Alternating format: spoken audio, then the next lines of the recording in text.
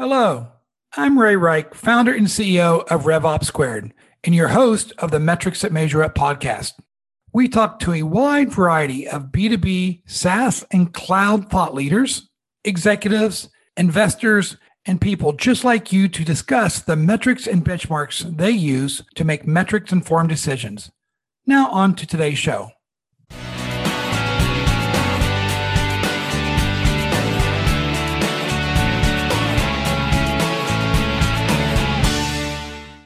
Welcome to today's episode of the Metrics That Measure Up podcast. Today, we're joined by Renee Cullinan, founder of Stop Meeting Like This and a longtime business colleague of mine. Today, we'll be covering three main topics. First, the catalyst behind founding Stop Meeting Like This. Second, how does the evolving world of ESG and stakeholder capitalism shape the future of business? And third, what are the return on investment criteria and metrics that will highlight the value of ESG programming? Renee, please take a moment to give a brief background of your journey to becoming a guest on the Metrics That Measure Up podcast. Sure, Ray. And thanks so much for having me. This is a lot of fun. Yeah, so the journey is I started my career as a sales engineer in tech, which is such a great early in career job because you have so much visibility, right, into the business from the sales side to the technical side to the product management side, et cetera. So I loved that job, but over time moved into product marketing and management for several tech startups that were acquired by IBM and Microsoft. And Ray, in that transition, something very interesting started to become clear to me, which is in sales, the success metrics for a role or a professional are super clear, right? You, of all people, know that. And when I moved into roles that were more in product management, marketing, et cetera, people would start to complain about how much salespeople would get paid. And I would always say that, hey, listen, first of all, sales is a hard job. And second of all, it's a vulnerable one because people can see exactly how well you're performing, how productive you are. And what I observed is that most other roles, the performance metrics are highly nebulous. It's hard to tell. And so I got very interested in how leaders can evaluate and increase organizational effectiveness. And that journey led me into consulting, in which I developed a specialty around that. And then within that, a subspecialty around collaborative effectiveness, which was the basis for Stop Meeting Like This. Okay, so, as a former sales professional and leader of go-to-market teams, I love metrics and I love increasing operational efficiency, which drives faster revenue growth. But Renee, you talked about Stop Meeting Like This. So how did the concept of founding a company that really helped large organizations decrease the negative impact of meetings and emails to business productivity? How did you come up with that concept as your launching point? Yeah.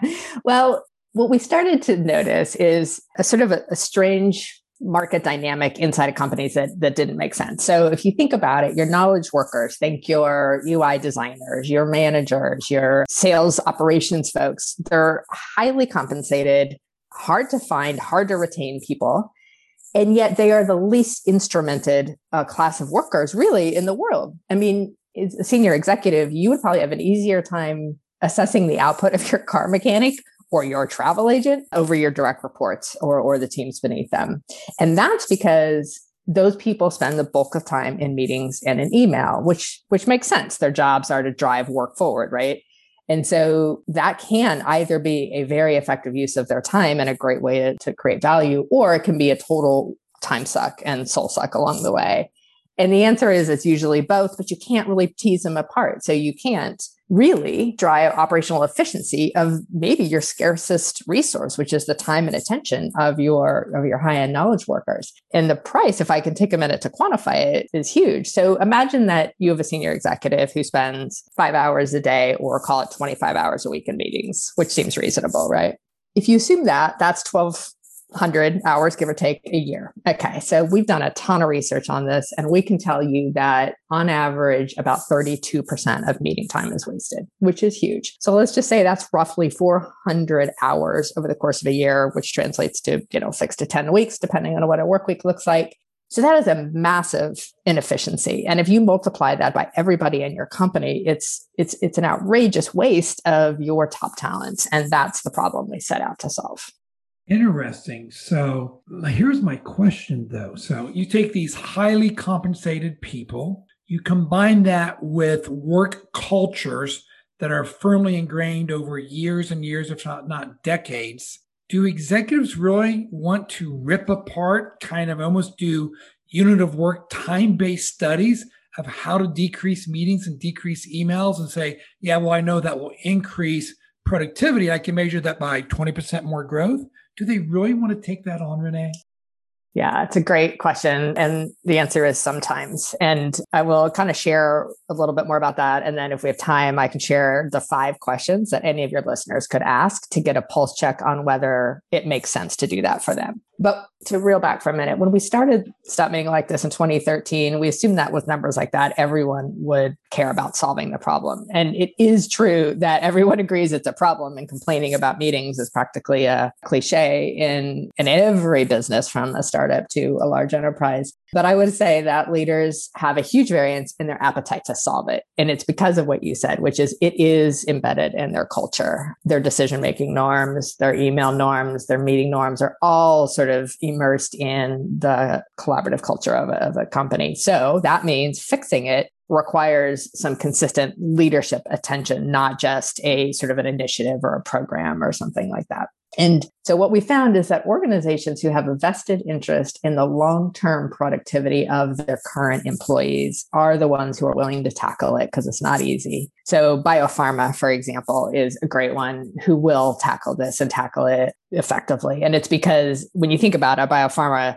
thinks very long term, right? It takes years to get a new therapeutic to market and billions of dollars. And they need people to shepherd those therapeutics through that process. And so they actually care enough about it that they'll put money and time and attention behind it. Where if you think about industries maybe like retail, which have a more transactional mindset, they're less likely to invest what it takes to address this gap.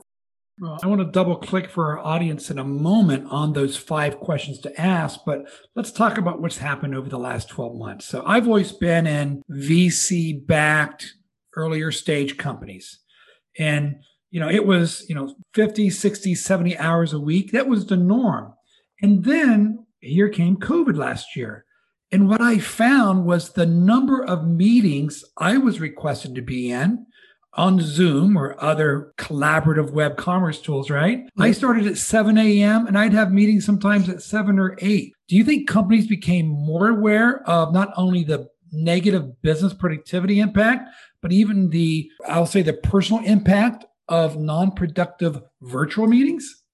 Yeah, COVID has been such an interesting time on this topic. So for one thing, yes, as you said, leaders found themselves in even more meetings because they needed to spend a lot more time with employees one-on-one, checking in on them. Sort of the care and feeding aspect went way up for managers because they couldn't see their people. They couldn't, have a chat at the coffee. Somebody who's living alone has a really different situation than someone with toddlers. And all of that was just putting a huge added tax on leaders, resulting in a bunch of meeting overload. In fact, one financial services company I know made the assumption that employees with toddlers would have a 50% productivity decrease and started to rework work plans based on that. But they were only able to do that through a lot of dialogue and meetings and stuff.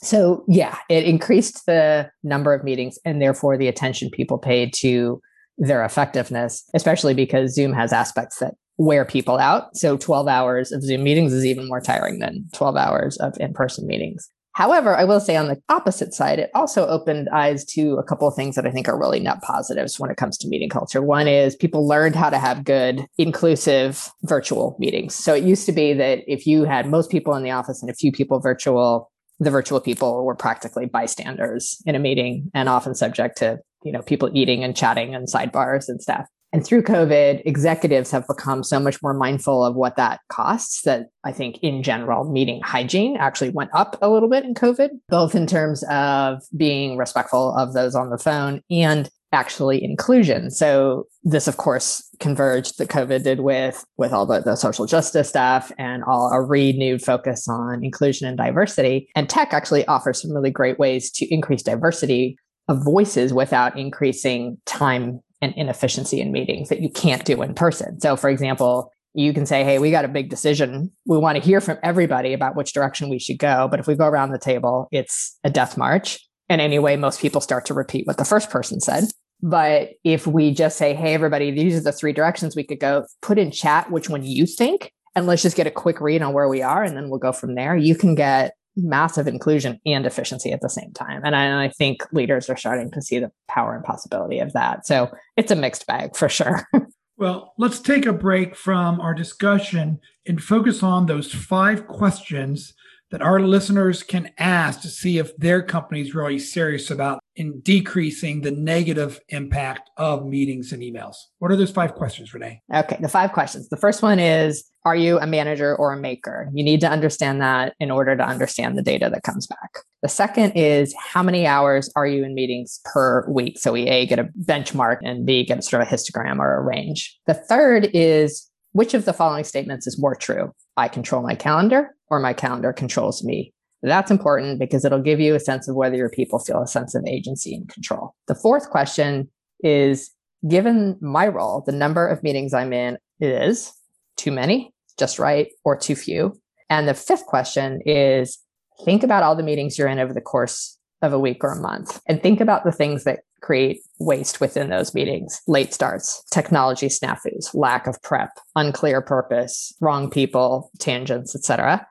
And answer the question, what percentage of total meeting time is wasted? So those 5 questions will help you understand, what is the experience that my employees are having?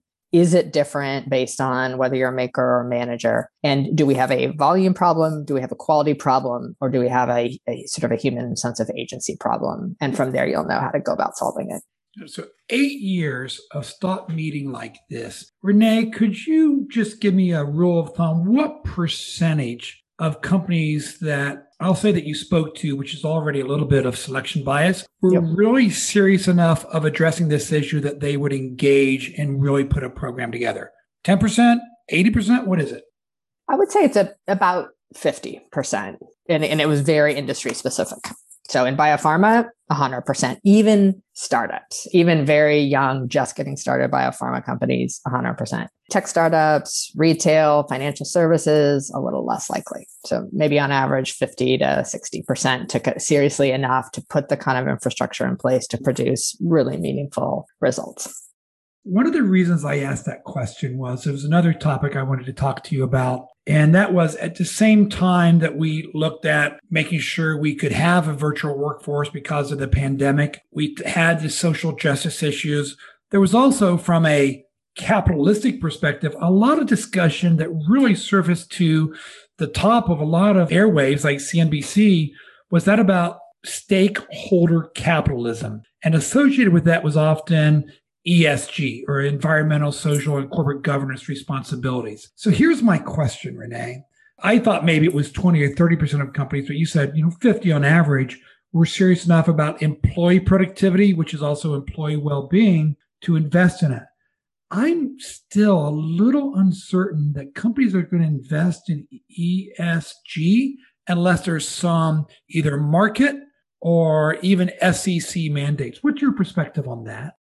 Yeah, I think that is true, but those market forces are here. So if you think about employee productivity and well-being, no matter who you are and how well-intentioned you are, there's some challenges with getting a persistent leadership focus on those. And one is really hard to measure. So even if I can improve your employee productivity, let's say 20%, and you're thinking, well, A, they'll just work 20% harder otherwise, so I'm not sure I'm net ahead. Or, okay, we give people 20% of their time back. What are they going to do with it? And how are we going to know that it drives value, right? And then in the employee well-being space, often that gets categorized as an HR initiative, which, as you know, Ray, will make it unlikely that it becomes an ongoing C-suite or board level discussion. I hadn't thought about that one. It's an HR initiative. Pass next. Yeah, exactly. The death knell. But ESG is different in my mind, and I think here's some really relevant and timely examples. There was a tiny activist hedge fund, Engine Number One, in the news recently, which surprised everyone, including Exxon executives, by gaining 3 seats on the Exxon board. They're a tiny hedge fund, but they ran a slate of candidates on the platform, a single issue platform, which is Exxon's not doing enough to pursue a renewable strategy. And that is putting investors at risk. And that tiny hedge fund managed to secure enough support from Exxon's huge investors that they got 3 seats on the board. If you look at customer RFPs coming in for tech companies these days, especially customers doing business in the EU, you will see ESG requirements in those RFPs. Like if you want to win this business, you have to, for example, commit to shipping a product at the lowest carbon footprint possible, for example. And then there's a third example, which is there's a lot of research continuing to validate the assumption that diversity improves financial performance. So whether you're a big company or a small startup, if that's true, boards are starting to say, well, if that's a driver of performance, let's metrics it. So McDonald's and Amex, for example, are starting to tie executive comp to concrete I&D metrics, such as the number of minority or female managers. And so I think for all of those reasons, it is becoming a central factor in an organization's growth strategy and the metrics by which they're going to manage their business. And the last thing I'll say is, I guess just to follow up on that, it is highly measurable. You can actually benchmark, measure, assure, and improve on really tangible, well-established metrics, whether it's the carbon footprint, the human rights practices of your supply chain, the independence of your board, to kind of hit E, S, and G. And so I think it's got a different flavor, and I think it's here to stay. Yeah, I'm going to double click on that because you hit my sweet spot, which is benchmarking, right? And using metrics. And one of the challenges we have in the B2B SaaS industry is a lot of the non-GAAP.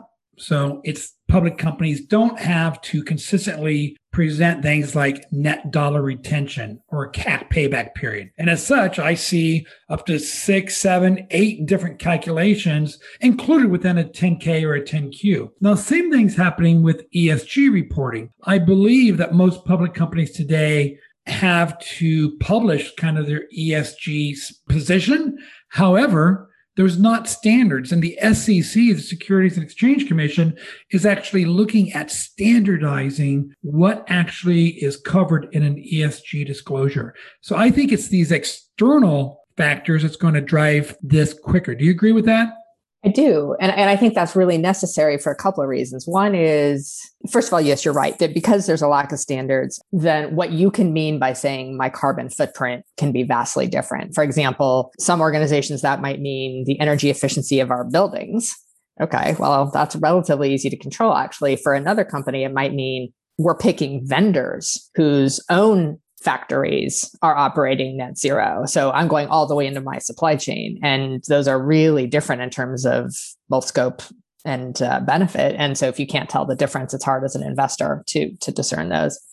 And then I kind of think that if the SEC establishes policies, whether they're mandatory disclosures or optional, or whether they're categorized by industry, because obviously, a retailer is going to have a really different tech footprint or a carbon footprint than, say, a financial services company, that gives organizations a way to report that's reflective of their nuances, and it allows investors to get good data about who to invest in and why, and to measure it effectively. And then the other thing that I guess the more aspirational part of me is hoping is that it creates a little bit of air cover. So Paul Pullman, who was the CEO of Unilever in 2009, stopped issuing quarterly guidance. And it was because he wanted to roll out a long-term ESG-centric strategy. Now, this was back in 2009 in the midst of the crisis. And when he became CEO, the stock price took a huge hit, partly because of the crisis, but another 8% hit when he declared he was going to stop issuing quarterly guidance. But he did that because he didn't want to be beholden to short-term quarterly returns when he wanted to make a long-term investment in an ESG strategy, who they would acquire, how they would operate, who they would do business with, et cetera.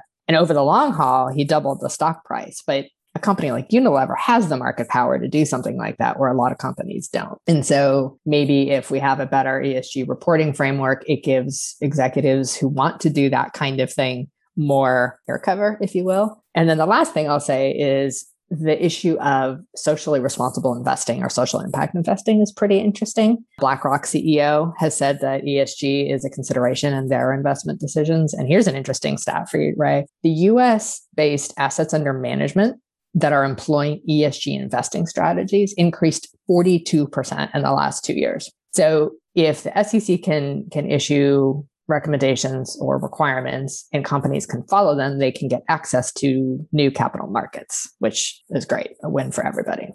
Yeah, I can kind of understand why publicly traded companies, they hear, see, and feel kind of the groundswell around ESG by their potential customers, the market, and they are large enough, maybe they can make those investments. A lot of the listeners on my podcast, on the Metrics and Major Up podcast, they're entrepreneurs, founders of B2B SaaS and cloud companies. And just by the standard bell curve, most of those are less than $20 million in ARR. Yep. How does an ESG program or policy make a difference for a smaller company that doesn't have the resources? They're just trying to survive and thrive every day, Renee.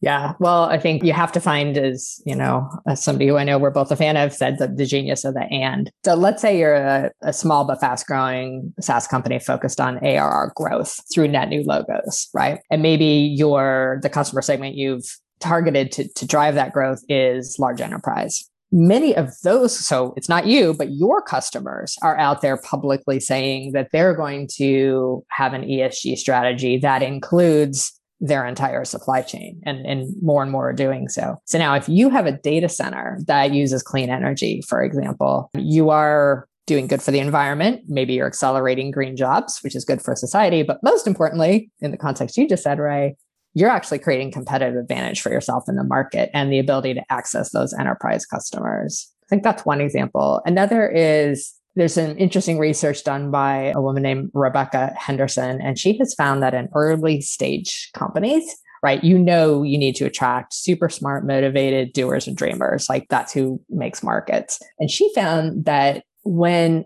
even early stage startups have a big idea and big ideals, that their employees have that much more hustle, which leads to new sources of value. Like, for example, there's this fresh food startup, and they were really focused on enhancing local urban communities through their business. So that meant they needed to actually locate in some of the most expensive real estate in the world, like New York. In order to make that financially viable for themselves and for their investors, they needed to innovate in a way that they wouldn't have had to innovate had they been in a more rural area. So they engineered innovations in urban agriculture, which then ultimately allowed them to monetize that. So there are always going to be hard choices, and a young company can't do the same thing that a big mature company can do. But I think there are tons of opportunities for triple, quadruple wins, making the ROI in an ESG centric strategy compelling, even for the most pragmatic or bootstrapped founder or funder.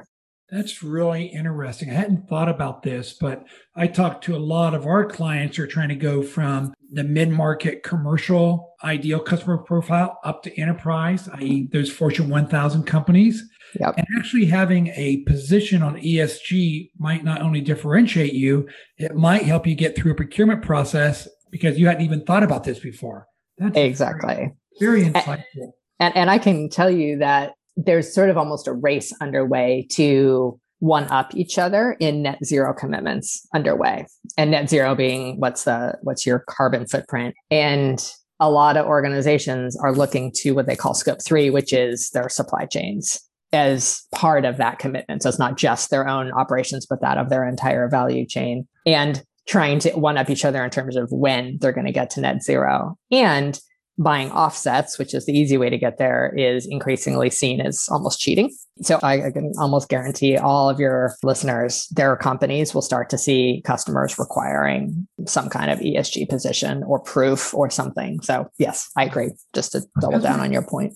As we were talking here about ESG, I thought about one of the real thought leaders and innovators in the software as a service industry, and that's Mark Benioff. And Mark, the founder of Salesforce. And Mark has done a lot over the last 6 to 12 months about not shareholder capitalism, where you think about what's best for your shareholders, but stakeholder capitalism. And I think it goes even beyond ESG. So do you think we're going to evolve even beyond the mandatory ESG reporting and that it's good for the environmentalists out there? Is there another level of that stakeholder capitalism that we haven't talked about yet, Renee? Yeah, and I think they're related for sure. But what I like about stakeholder capitalism is it reminds us, okay, so let's just stipulate that capitalism is the most effective engine for growth and wealth creation like the world's ever seen, right? So capitalism is good, but capitalism focused on shareholder only generates really detrimental outcomes in other things that actually most executives and humans care about, like communities. So if you say, I am going to drive shareholder value by having, okay, I'll just take a funny example because this actually goes back to Benioff. I'm going to have free food for my employees so they can work those 70, 80, 100-hour weeks and not have to leave the campus, right? So I'm going to bring a cafeteria on my campus and I'm going to give my employees free access to all the food they want. Okay, cool. That's maybe good for your employees and that's probably good for your shareholders, but it's not good for your local community because two things are going to happen. One is the way that you make that work for a bottom line is you outsource that cafeteria to a third party and you drive their cost down year over year. And they therefore drive the pay that they can afford to pay people and the benefits that they can afford to give people down, right? To where you've got a real sort of an inequity. And you're actually taking business away from capitalist enterprises in the community, i.e. restaurants. And so that's why Benioff actually said, I'm not going to put cafeterias in place. I want you to walk the streets, go to the businesses that are owned by business owners and capitalists inside our own community. And that is better for all. That's better for the employees. That's better for the communities and ultimately for the shareholders as well. So and I think the innovations, if you think about it from a stakeholder perspective, the environment is one stakeholder, local communities are another, your value chain's another, your customers, of course. And if you think about how you serve all of them, you'll ultimately produce a much more sustainable form of capitalism.